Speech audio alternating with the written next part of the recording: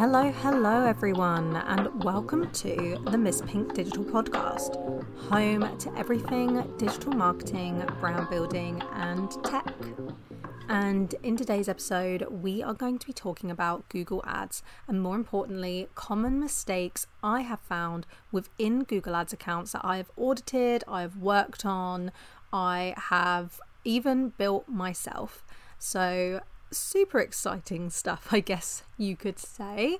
So yeah, let's just jump into it. And obviously this is just a list of frequent mistakes I see. There is obviously a lot of room for improvement when it comes to a Google Ads account setup. It's all about ongoing optimization, measuring the data, and from that data making improvements to really scale your advertising and improve the efficiency of your advertising. But these are just mistakes that a lot of advertisers make, or a lot of business owners who are setting up their Google Ads account for the first time make, that can really affect campaign performance in the long run. So yeah, let's just jump into it.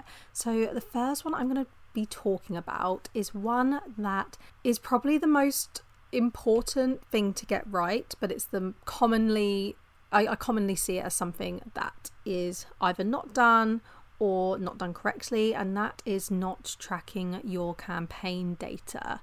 So those who aren't familiar with the Google Ads account setup or with ad account setups in general, it's really important to make sure you implement what is called conversion tracking. Conversion tracking is essentially where you put a piece of code on your website which allows you to track that data on your website and feed it back into the ad platforms. So let's take Google Ads for instance. Let's say you have a user click on your ad, go to your website and convert. That conversion could be make a purchase, make a phone call to your business, or submit a lead form. And what conversion tracking allows you to do, or allows Google to do, is register that the user has clicked on your ad and converted on your site. And then within the Google Ads platform, it can then apply that conversion to the ad that generated it, to the keyword that generated it, to the campaign that generated it, all of that. And that gives you and Google a good understanding of what is giving you conversions and what isn't. So it's a really important thing to make sure you have in place. Google Ads is very much a platform that relies on that data to utilize its machine learning capabilities. So within Google, there is a lot of options to use what's called automated bidding. And automated bidding is essentially where you let Google do all the work for you. So you just set up your campaigns, bid on your keywords, and put this automated bidding in place. And Google will then try and use that learnings and the bidding to generate the results on your behalf. So there are different bidding strategies you can put in place. Some of them are to do with generating more impressions, some of them are to do with generating more clicks, but there are some to do with generating conversions. And when it comes to campaigns where you want to generate conversions from them, such as purchases, such as form submissions, such as phone calls, those bidding strategies tend to be the most effective, but they need that tracking data to be able to reach their full potential. You also need the tracking data to see yourself what is working within Google Ads and what isn't working. There is nothing more frustrating and difficult than blindly optimizing and building out your account, because you could be building out the wrong stuff, you could be applying your budget to the wrong places, and it could just get very, very messy. When it comes to tracking within Google Ads, there are different ways you can track. The first option is through the Google Ads tracking itself. In order to set this up, you basically need to go into your tools and settings of your account, and then within there it will have conversion actions, which you go into, and you can create a conversion action based on what you would class as a conversion on your site. And then from there you will get code instructions which you can send to a developer in terms of where to implement that code, or it will give you other options like use Google Tag Manager, which you might be familiar with. If you're not, Google Tag Manager is basically a way you can deploy code onto your site without actually going into the back end of your website and touching the hard code. Obviously, if you're interested in using Google Tag Manager, have a look. It's a really great tool. There is a little bit of coding in place when you need to install Google Tag Manager onto your site, but once that's all installed, you can just deploy all the tags you need through Tag Manager itself. But all the instructions to do that side of things will be in the Google platform, which you can either use yourself or go to a developer. Obviously, if you're not very experienced with code and stuff like that, I would recommend getting advice or seeking a web developer to do it. The other option is to do with Google Analytics. Regardless of if you have Google Ads or not, I would highly recommend having Google Analytics on your site, or it's now Google Analytics 4 on your site. It's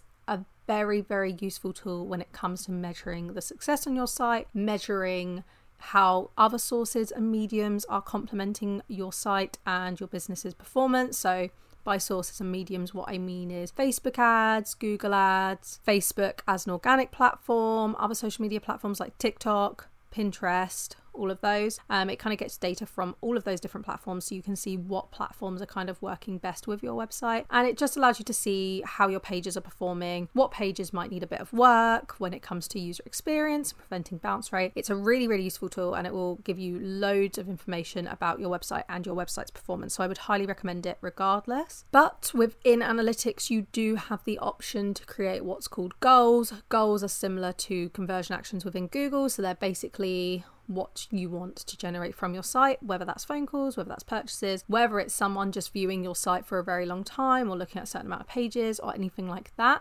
You can create these goals based on those actions and then import them into your Google Ads account. You just need to make sure the two are connected up. Again, there's loads of tutorials on this online, but if you're not confident, by all means seek out a professional who can do it for you. But regardless, you absolutely need tracking in place. It can get very messy, it can get very difficult to manage your Google Ads campaigns if you don't. The next one is keyword dumping. So when it comes to Google Ads, you have your campaigns, and within your campaigns you have what's called ad groups, and within your ad groups you have your keywords, and your keywords are basically the search queries you want to target that users type in. So let's say, for instance, you own a dress shop and you are selling a bunch of pink dresses and you want to bid for the term pink dress for sale.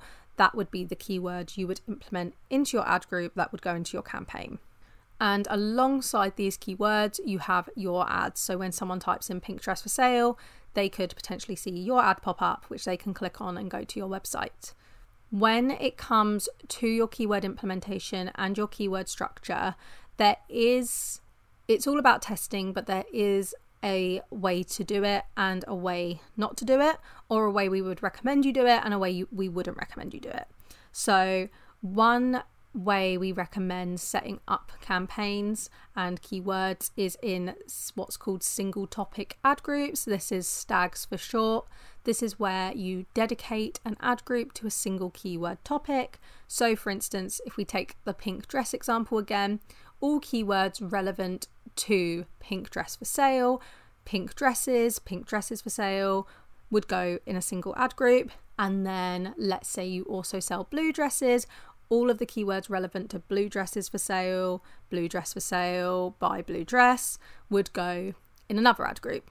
This is because it allows you to cater your ads, cater your messaging, and cater where you take the user around a singular topic, which makes the user's overall experience a lot easier. There's also a thing within Google called Keyword Quality Score, and that's just basically about how your ads cater to the user, and a part of that Keyword Quality Score is about ad relevance, so how relevant your ads are to a keyword. And single topic ad groups allows your ad to be more relevant to that keyword because you're catering your ads around a keyword. It also allows for better segmentation, so if there is a certain topic that isn't performing well, it doesn't pull the rest of the ad group down, so you can have a bit more flexibility when it comes to your campaign build out, your campaign optimizations, and all of that good stuff. So that's one way we recommend is a good setup. Obviously there are other ways as well. There are things called like single keyword ad groups where you dedicate one keyword per ad group and stuff like that. And it's all about testing until you find the right combination for you. But one thing we wouldn't recommend is keyword dumping. And this is basically where you take all of your keywords, everything you want to target and shove them into one ad group. This includes keywords to do with completely different topics, keywords that have completely different levels of intent, which I'll go onto in a minute. And it just means that you can't cater your ads to your targeting as much as you should. And it also means there's a potential to get a mix up of different layers of intent in there. So you could be spending loads of money where it's not beneficial, and it's just not a very optimized way of setting out your account. So if you are setting up a Google Ads account for the first time, or you've had a Google Ads account built for you and you're looking at the data in there and it's not looking great, have a look at the keyword structure and just make sure there's no keyword dumping in there, because it's how you can waste quite a bit of money, and it also affects your ad quality as well. So I mentioned intent. Not understanding the intent of your keywords is a huge one. When users go to Google search, they're obviously searching for something. So already it's a slightly higher intent form of marketing than, say, Facebook, which is push marketing, because you're forcing or pushing your product or brand onto the user when they may not necessarily be looking for it. Google, they are looking for something. That being said, the user's searches could mean different things. So let's say, for instance, you have a makeup brand and you are selling eyeshadows or eyeshadow palettes, and you want to target users who are going to buy an eyeshadow palette.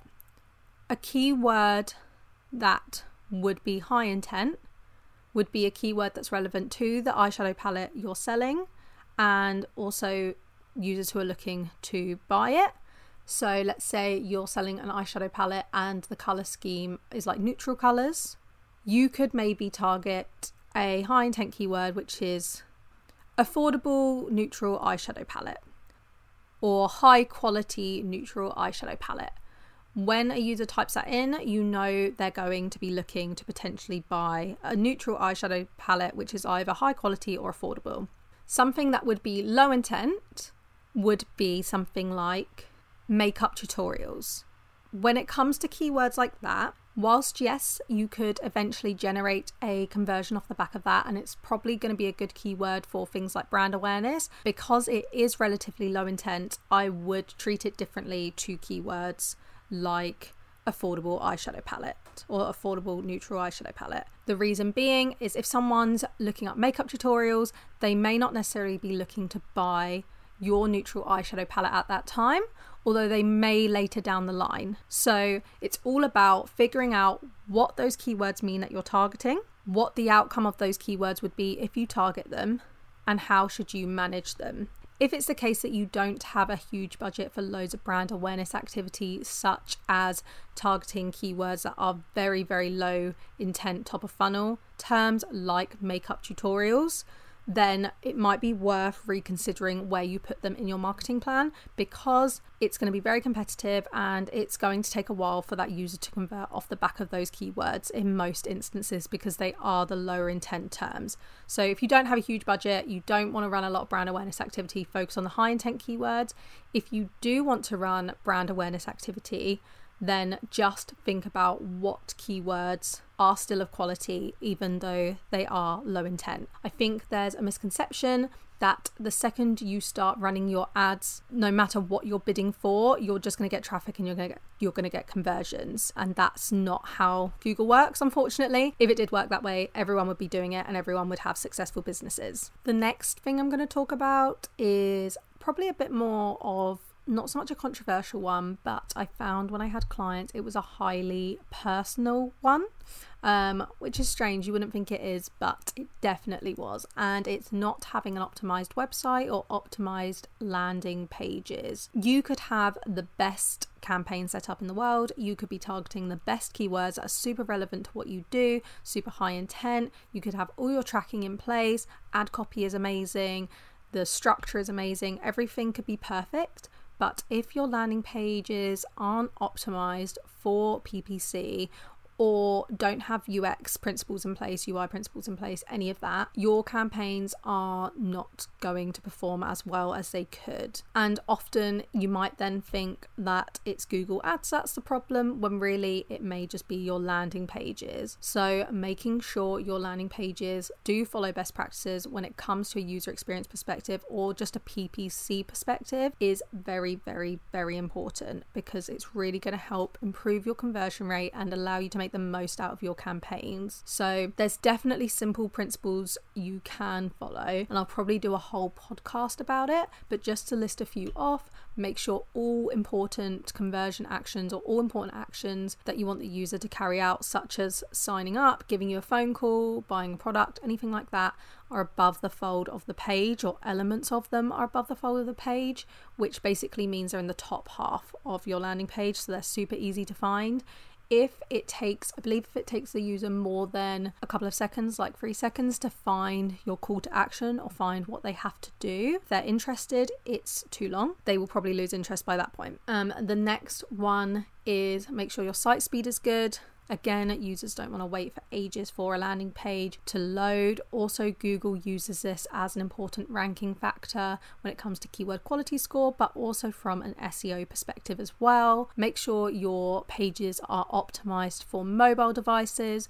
The majority of users these days are browsing the web via mobile phones, so it's so important to make sure you are catering to these users. And again, it's something that search engines will look at to make sure you are doing. Make sure content really reflects positive aspects of your business, that you're featuring all of your USPs, you're featuring all of your calls to actions, which are basically things like shop now, sign up today, throughout the page. So you're constantly reminding the user of what they need to do.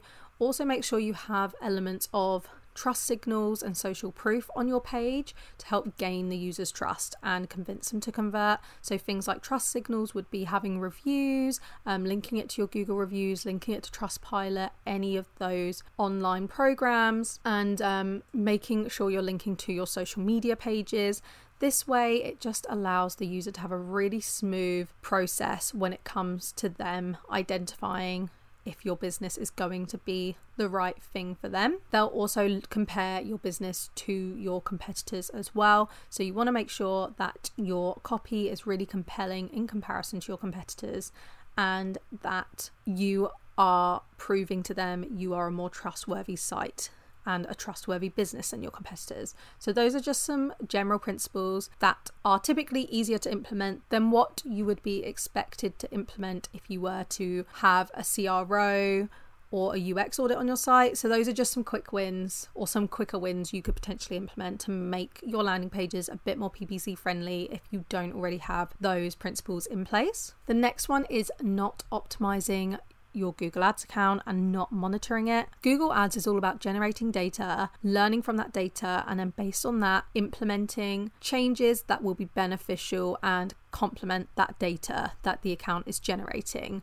A lot of people think that Google Ads is very much a set it and forget it kind of thing, which it absolutely isn't. It's a huge misconception. Campaigns absolutely do need optimization, and they benefit from optimization. I have seen it too many times where clients have a Google Ads account set up for them by a freelancer, have it turned on, and they don't check on it for months, and they come back later and they've spent loads of money and they've barely generated any results. You do not want to be one of those clients. It's very stressful for them, as you can imagine, and then they're kind of figuring out what they can do to fix it.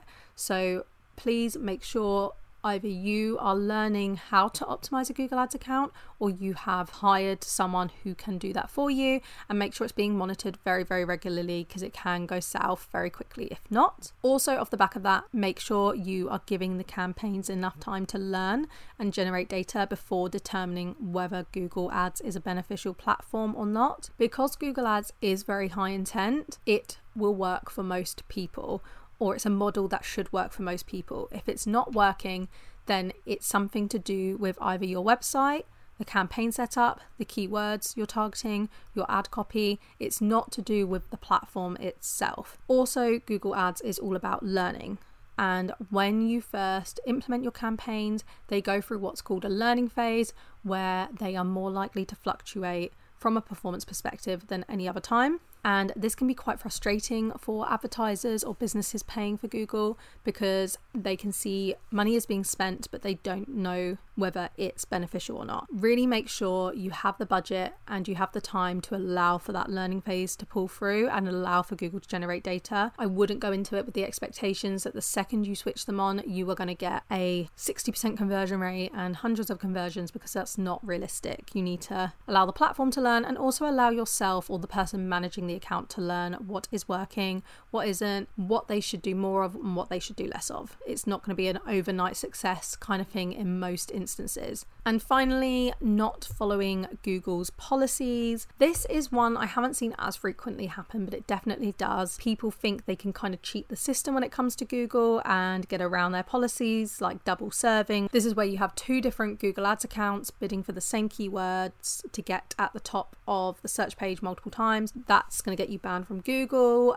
Things like hiding information in ad copy, or not making ad copy entirely relevant to what you do, or not relevant but accurate to what you do. So you're kind of telling Google you're doing one thing to get your ads approved, but then when you actually go to the site, you're doing something completely different. Anything like that where you're trying to stretch the rules and go around Google's policies is an absolute no-no. It's just not worth risking it. You get your account suspended. It's going to be very difficult for you to get it up and running again. So absolutely try the best you can to follow Google's policies, because it's just not worth the stress or the headache that you get when Google finds out. And they will find out eventually, even if it takes them, a few months or a year, and they're getting better at it as well. So those are just some key common Google Ads mistakes I have seen in accounts. There are plenty more that I've seen, but those are probably the biggest ones that have the most impact. I'll probably do a part 2 of this though, with some smaller mistakes that I've seen in Google Ads accounts, just to kind of give you further context on the good and the bad, the ugly of Google Ads. But yes, I hope you have enjoyed this episode, and thank you for watching. I look forward to speaking with you guys soon.